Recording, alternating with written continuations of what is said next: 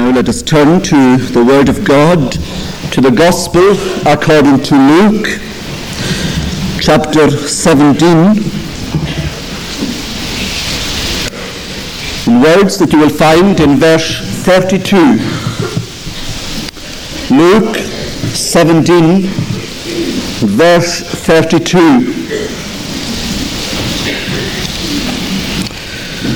Remember Lot's wife. These words, remember Lot's wife.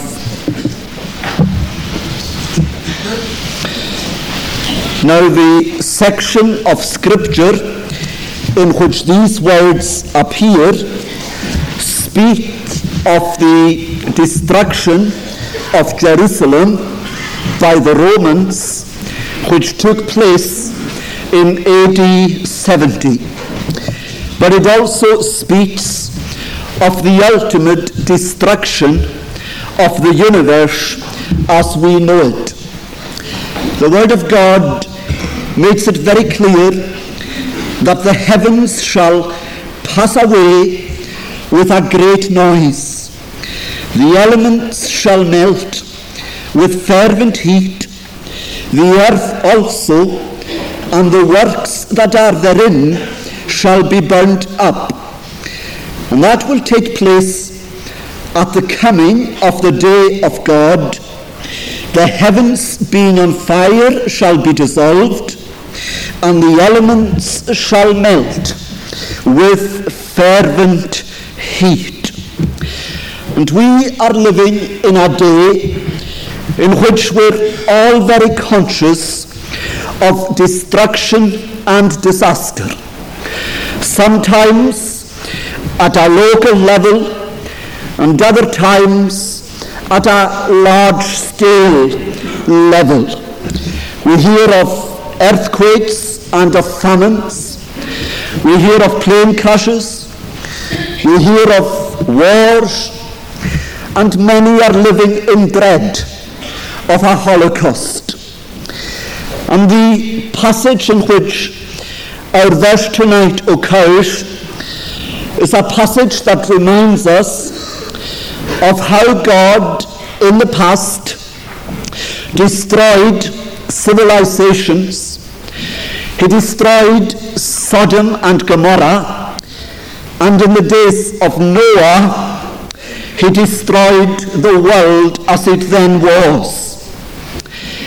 But we are called upon in these words before us this evening to learn lessons from the past, and without wishing to enter into any idle speculation concerning the imminency, that's the nearness, of the destruction of the universe and of the reconstitution of the new heaven and the new earth in which righteousness dwells, yet the fact remains that man in every age is called upon by God to consider where he stands in relation to God in the light of the great eternity. The Scriptures make it clear that we are all either in Christ or out of Christ, that we're either on the road that leads to heaven or on the road that leads to hell. And the Scriptures warn us constantly against loving this world and giving our all for it. The Scripture reminds us that there is a world to come for which we must prepare. In the words of the Old Testament prophet, be prepared to meet thy God. And in the words of our Saviour in our text tonight, remember Lot's wife. Now there are many so-called scholars who dismiss this story as a myth. But it is a story in which Christ believed a story which Christ took as being historically factual. And it is an incident that occurred in human history from which Christ would have men and women, boys and girls, in every age learn vitally important lessons. It's a short verse, but it's a very solemn and a very searching verse of Scripture. And I would like this evening to look at the verse with you and to consider it under 4 headings as we seek tonight to obey the instruction of Jesus Christ and to remember Lot's wife. We will see first of all that her conscience appeared to be awakened, but that wasn't enough to save her. We see too that the angels wanted her husband to convince her of her need of leaving the city of destruction behind, and how she is constrained up to a point. She's carried along so far, but not far enough. And thirdly, we will see that the very angels themselves constrained her to get out of the city. And lastly, we'll see that for all the conviction that she knew and the constraints that she experienced, she stands condemned in the Word of God. And she stands as a reminder for us in all ages of the necessity of preparing to meet Him. And so we look at the incident from these perspectives tonight. And the first thing that we will notice is this, that when she hears the message of the ultimate destruction of Sodom and Gomorrah, she is not unconcerned about what she hears. She doesn't mock as her sons-in-law do. She doesn't in any way react to it in a way that perhaps we would criticize. In fact, she appears to accept, at face value at least, the message that comes to her. We read that to Lot's sons-in-law, this all appeared, the words of Lot appeared to be merely pretentious words. He seemed unto his sons-in-law as one that mocked, but not so to her. She seems even to be awakened and alarmed. And she goes out of the city with these words ringing in her ears: "Escape for thy life. Look not behind thee, neither stay thou in all the plain. Escape to the mountain, lest thou be consumed." She is aware of the events of the previous evening and of the message that the angels had brought. And she, at this stage, as she leaves the city, seems to be ready for salvation. But as the narrative proceeds, we discover that all her early promise comes to nothing.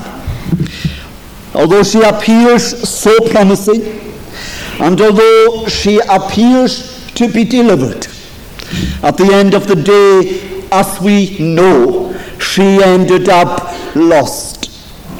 And I believe that there are several things there for us to consider tonight.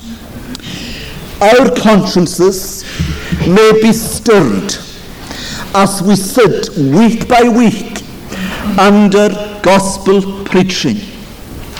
But we must go beyond having a troubled conscience if we're going to be saved for all eternity.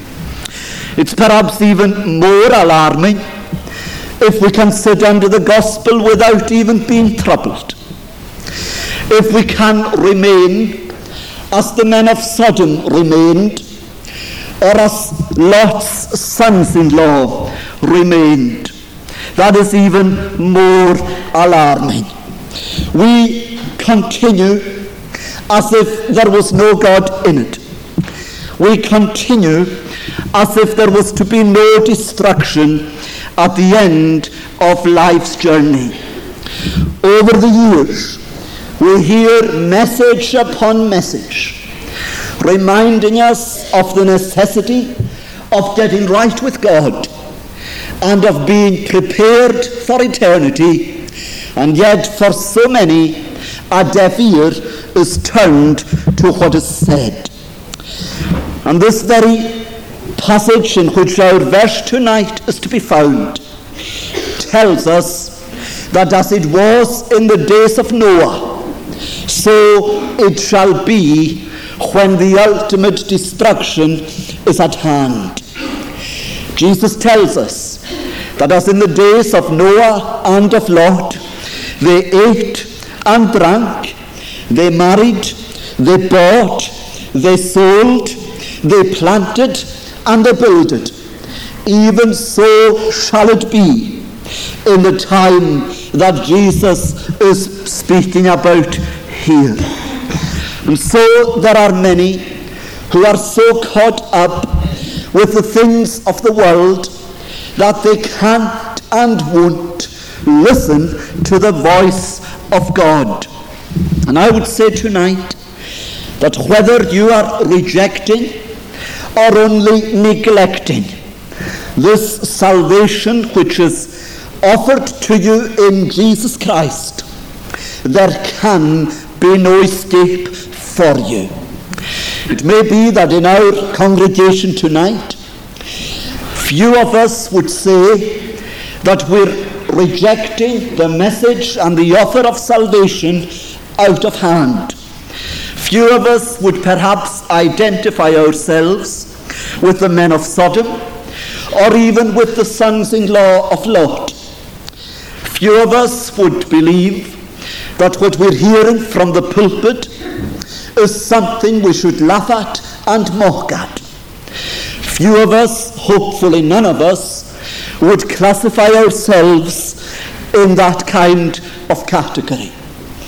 And yet for all that, there are so many in all our congregations who go on throughout their lives neglecting so great salvation. And the question comes to all who are in that category tonight: how shall you escape? And as you know, that question answers itself. In the light of God's word, there can be, there is, there shall be no escape.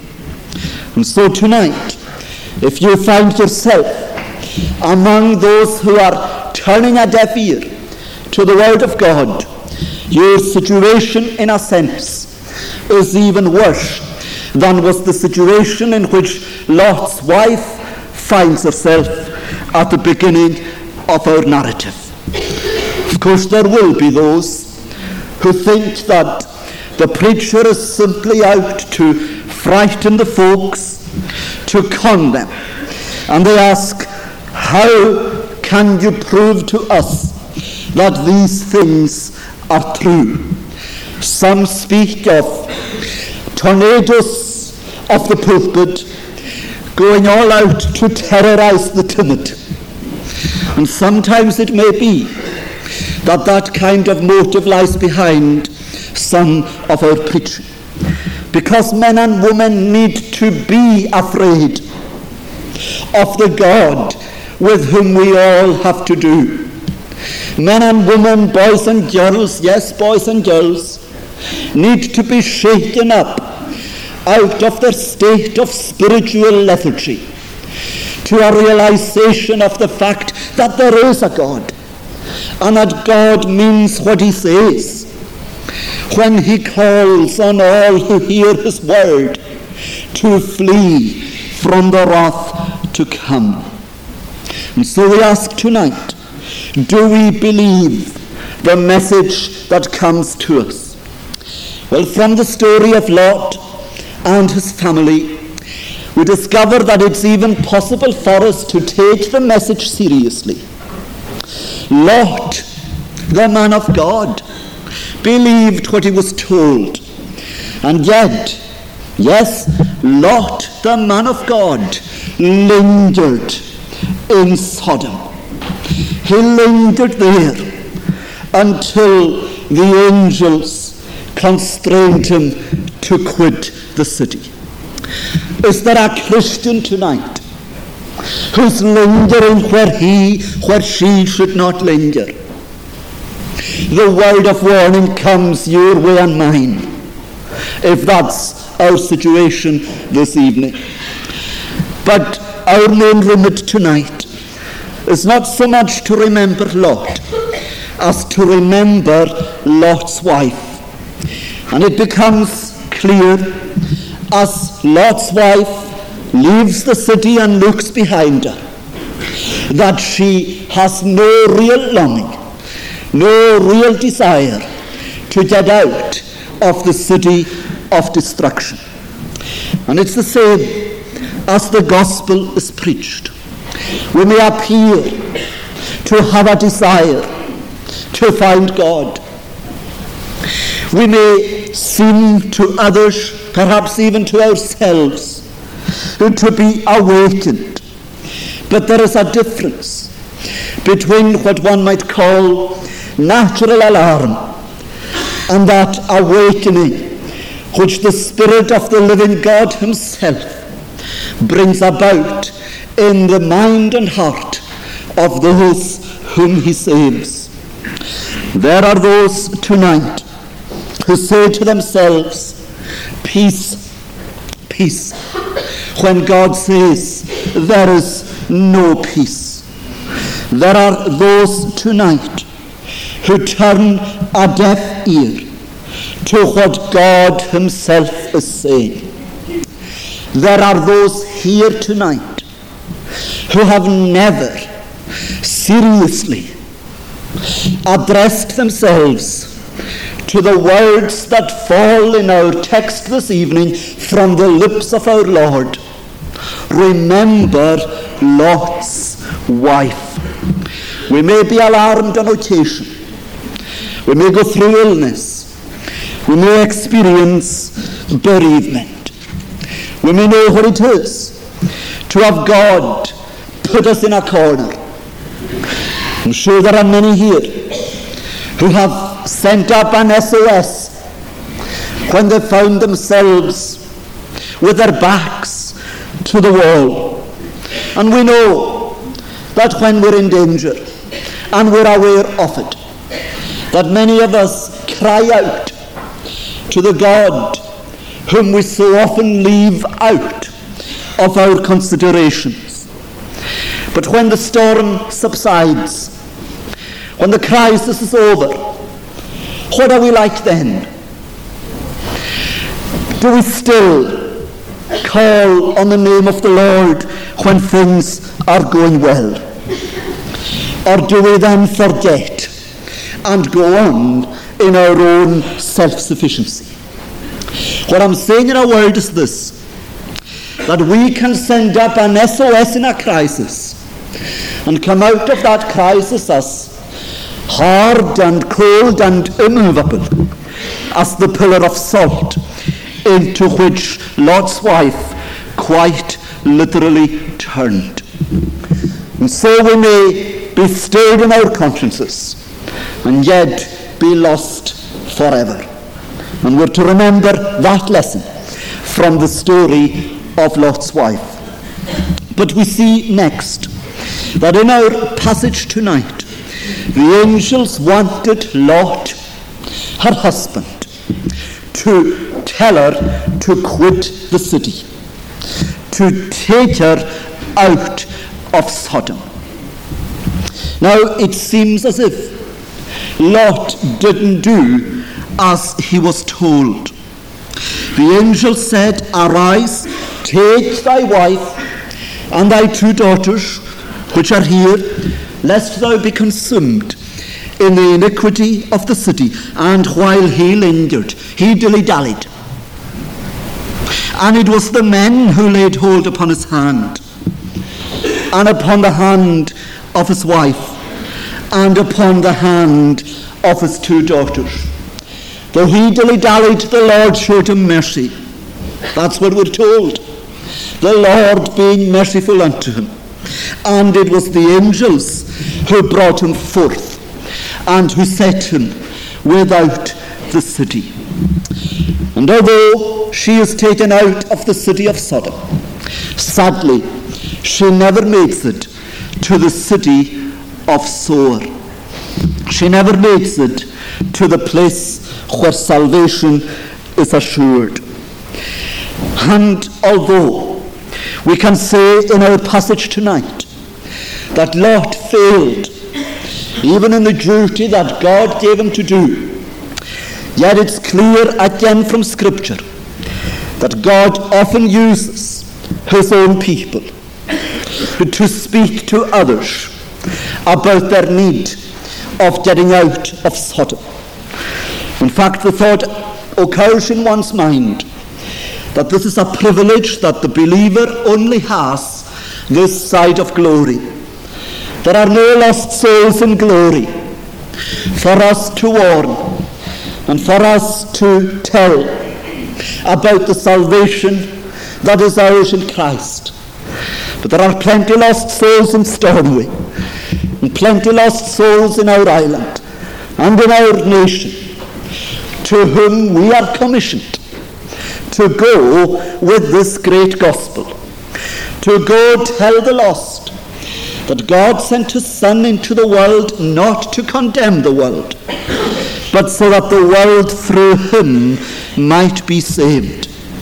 And when we study the Scriptures, we see on many occasions how God uses others to bring men and women to himself. We go to the Old Testament and we think of how Ruth was constrained to go out with Naomi, her mother-in-law, all the way to Bethlehem. Through Naomi, Ruth appears to have been won for God. Then we move into the Gospels, and we see the 4 men who brought the paralytic to Jesus Christ. We read of that wifey at the well, that Samaritan woman, who didn't have much academic know-how. She had no theological experience or expertise, but she'd just met the Savior. She'd just met Jesus.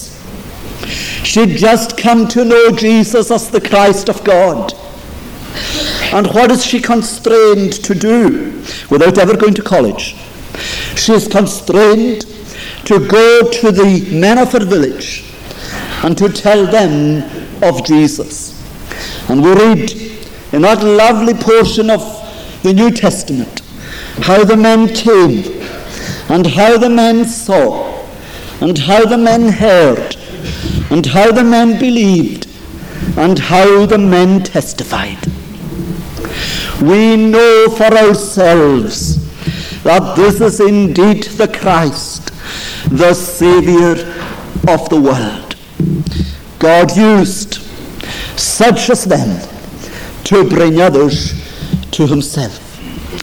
And yet, having said that, we hear the words of Jesus addressed to many who flocked to him in his own day, many of them in religious garb.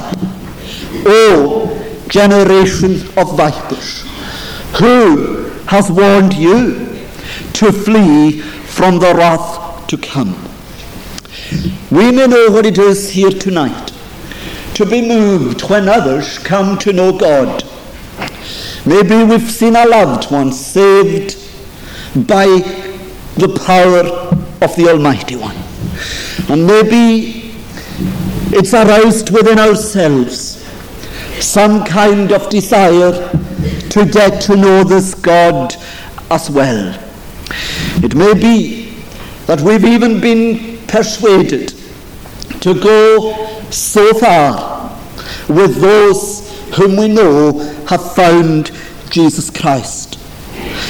We've been aware, perhaps, of some anxiety concerning these things. But the question that arises tonight for that kind of person is this: will you go all the way? Will you go all the way, or will you turn back?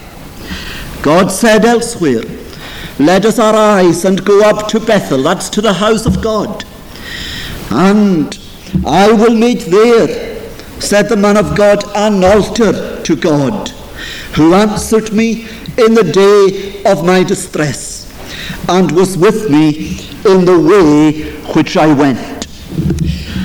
And there are many who by the power of God go all the way, as Ruth went with Naomi. But there's another side to that coin.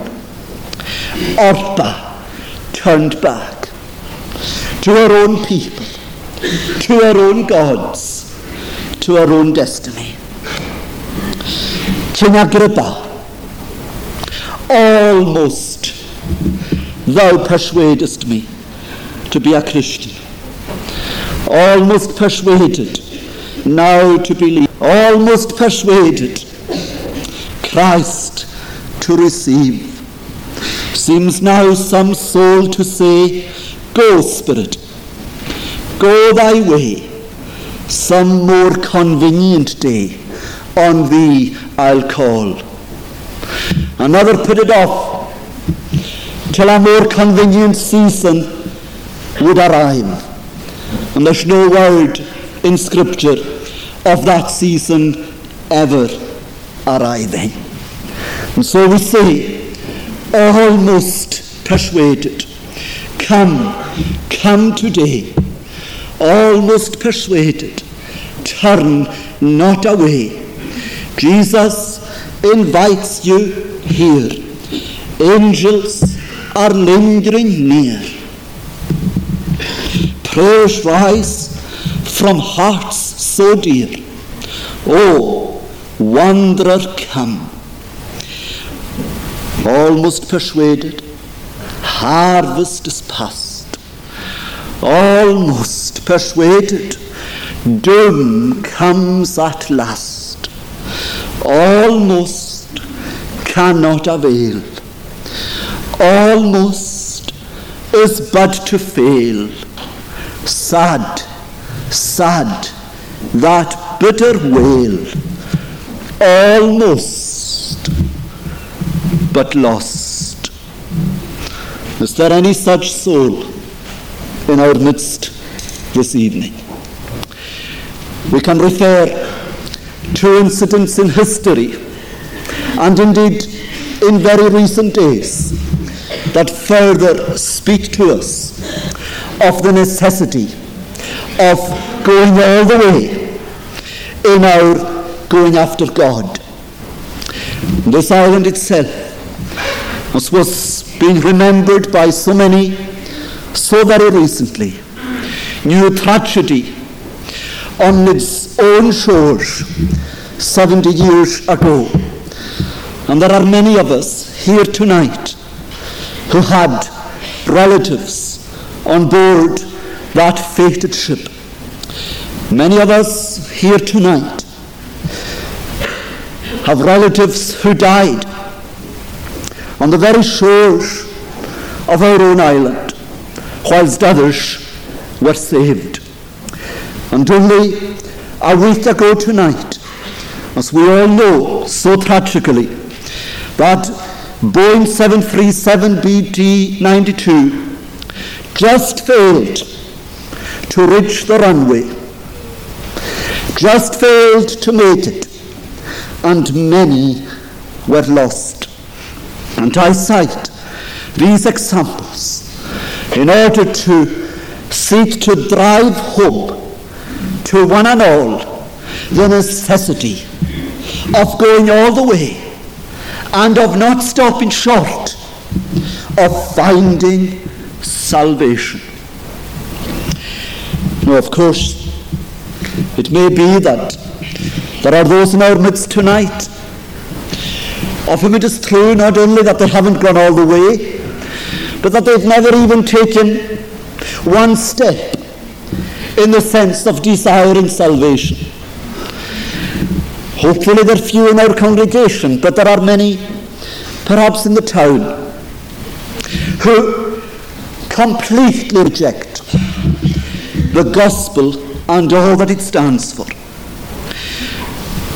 And if tonight you're here in that category, and if tonight you're hot and bothered about the fact that maybe some of your loved ones have found Jesus, and you're annoyed about it, and your deepest desire is that none of them would be Christians, perhaps, for example, among the children, largely due to an ignorance that most of us can identify with. There may be occasions when the so-called strictures of Christian religion may make us wish that we belonged to a family where there were no such restrictions. But hopefully, for all of us here tonight who may be of that mind, that ignorance will be dispelled. But the gospel tells us that will be the effect that it will have on families down through the ages. Christ came to send daughter against mother and daughter-in-law against mother-in-law.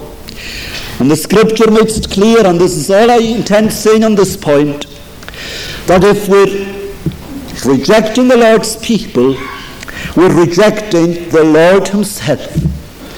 And if there is a bitterness in our hearts towards the people of God, then that's indicative of a bitterness of heart towards God too.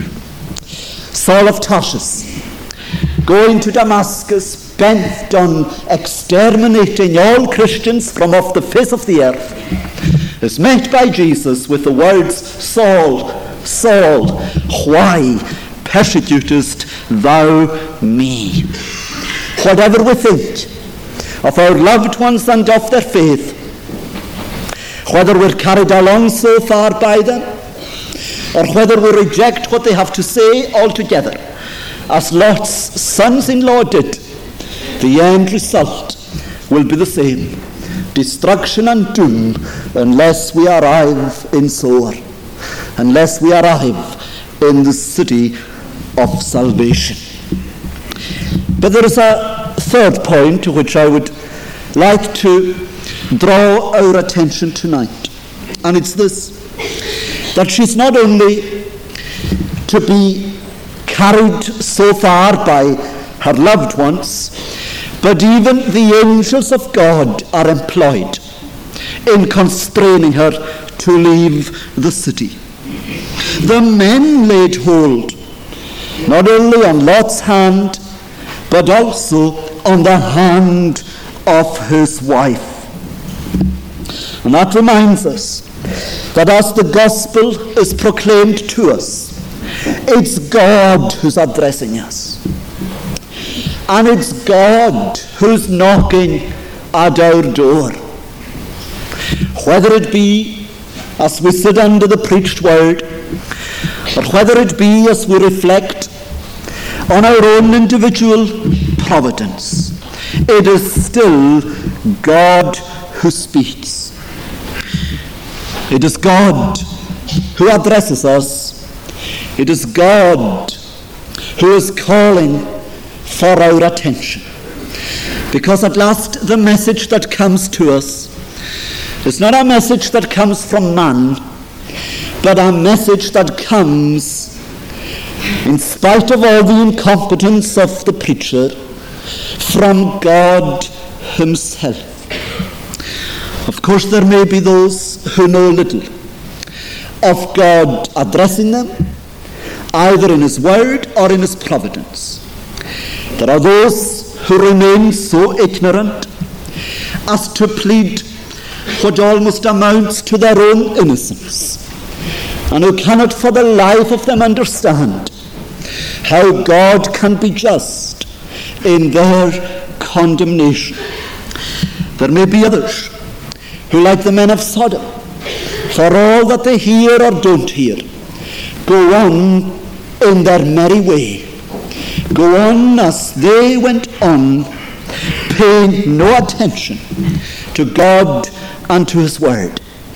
They prefer the counsels of the ungodly to that which God is saying to them. They may even be found in a service such as this, apparently making use of what we call the means of grace, but in reality abusing them by perhaps even falling asleep under the preached word. But we thank God that he's even able to do our work in that kind of life. Some of us know of those who went to church one evening and sat in the back seat and asked the person beside them to wake them up when the minister was finished, and promptly fell asleep.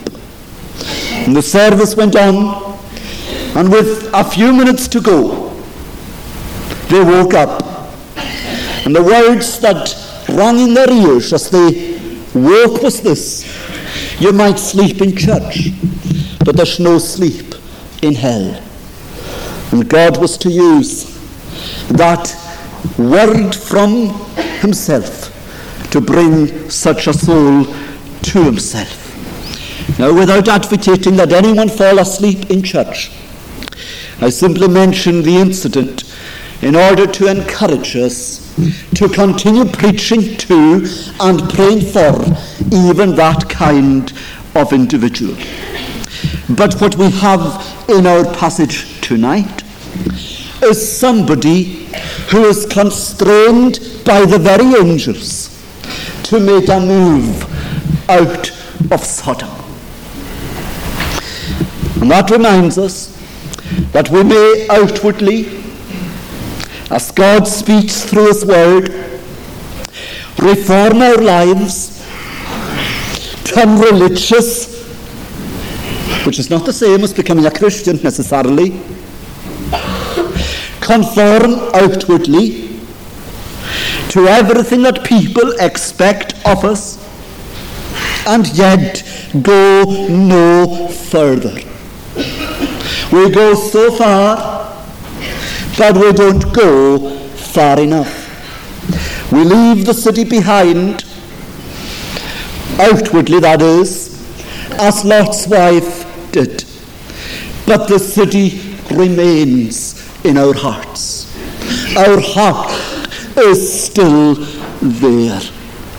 We may perhaps be of that group of men and women who have heard the gospel for years, have accepted what it said, but who despair of ever finding salvation. And we stop striving. We stop seeking after God, if we ever started, and we end up lost. Or we may belong to that group, that sad group, who think we've arrived, who imagine that we're safe enough, who then rest on our laurels, take our ease. And the word of God says, woe to them that are at ease in Zion. We only rest in the Lord. We daren't rest in anyone else or in anything else. We may belong to that group who think that it's too tough being a Christian. It's too hard. We count the cost and we go back. We're like pliable and we don't go the whole way. We count the cost of becoming a Christian in terms of this world, but what about counting the cost of eternity? What about that? Should that not make us think twice? To be startled is not to be saved. We must, by the grace of God, embrace Christ, the Christ with whom God has made an everlasting covenant, the God in whom and through whom salvation is to be experienced. And so the question arises tonight, what think ye of Christ? God's escape route from doom to heaven, from hell to heaven.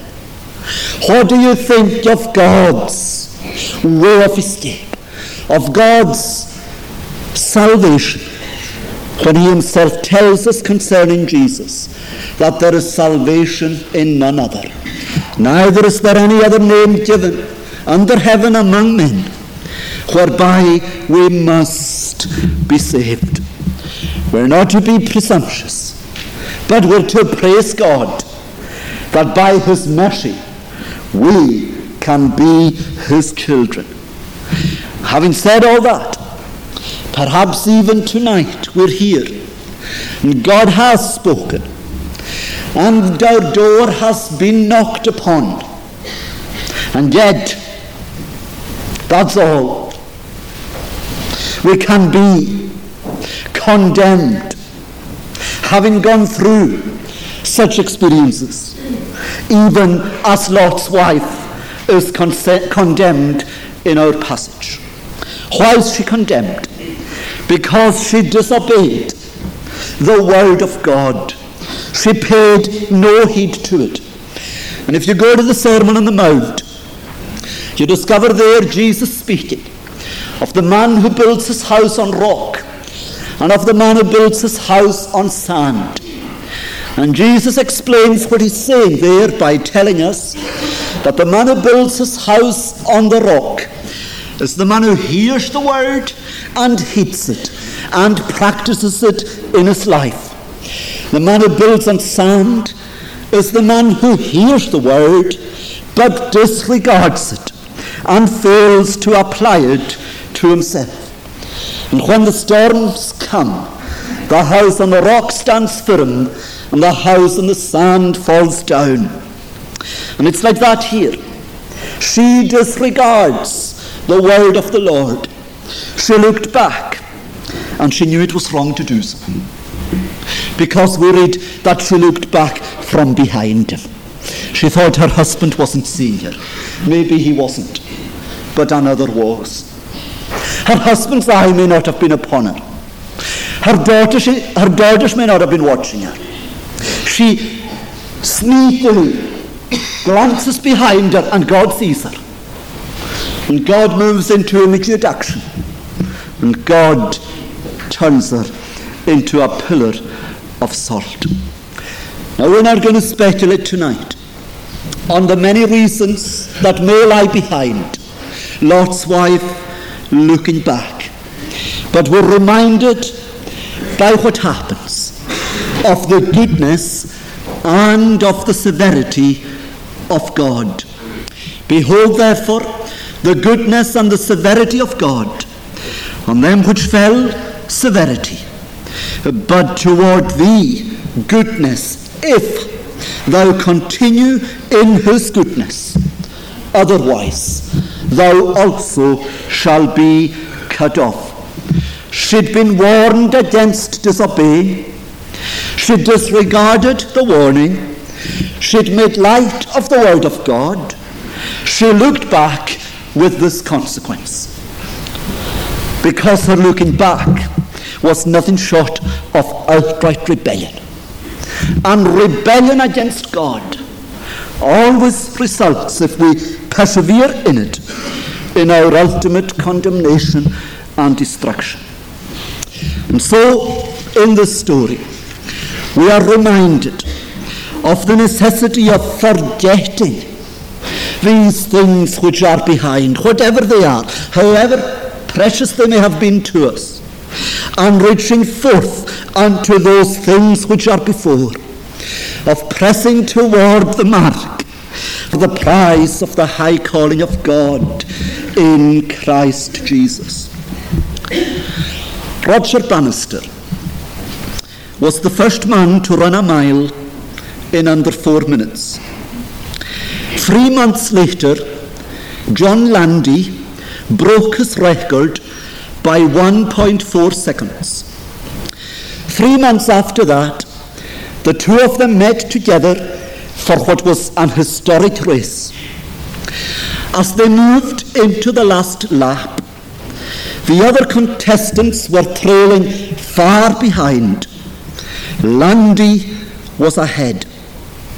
It looked as if he would win, but as Landy neared the finish, he was haunted by the question, where is Bannister?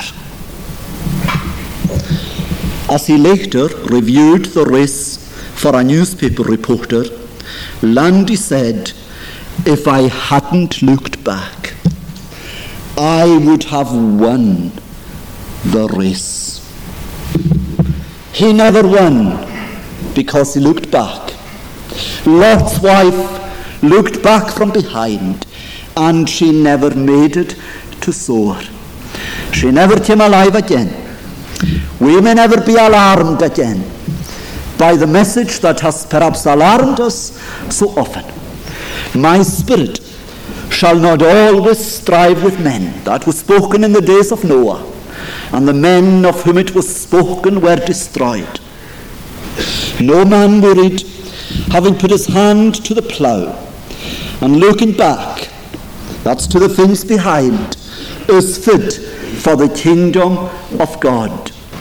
Remember, it's that same Christ who is telling us in this word tonight to remember Lot's wife, who calls on us to follow him. God forbid that any of us, and yet it's almost inevitable that some of us will be, of them who draw back unto perdition. God grant that all of us be of them that believe to the saving of the soul. Tonight, the two roads are set before us.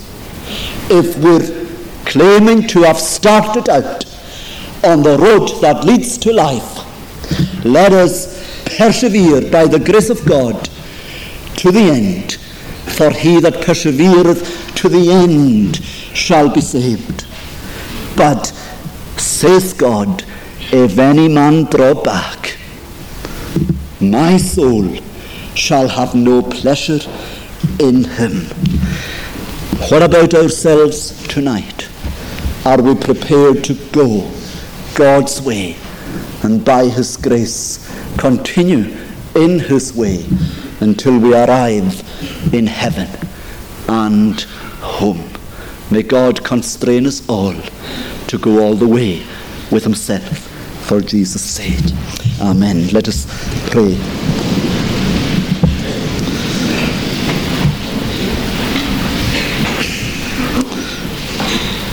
There comes a time we know not when, a place we know not where, that seals the destiny of men for glory or despair.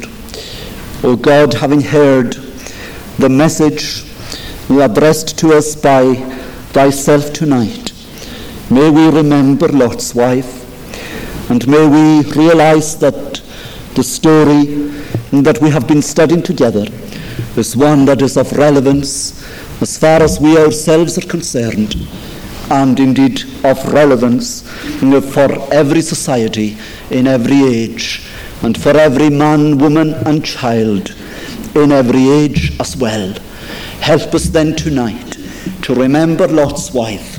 Help us to flee from the wrath to come and not to rest until we know that our rest is indeed in Jesus and in his finished work. Lord, grant it for each one of us, for thy glory's sake alone. Amen.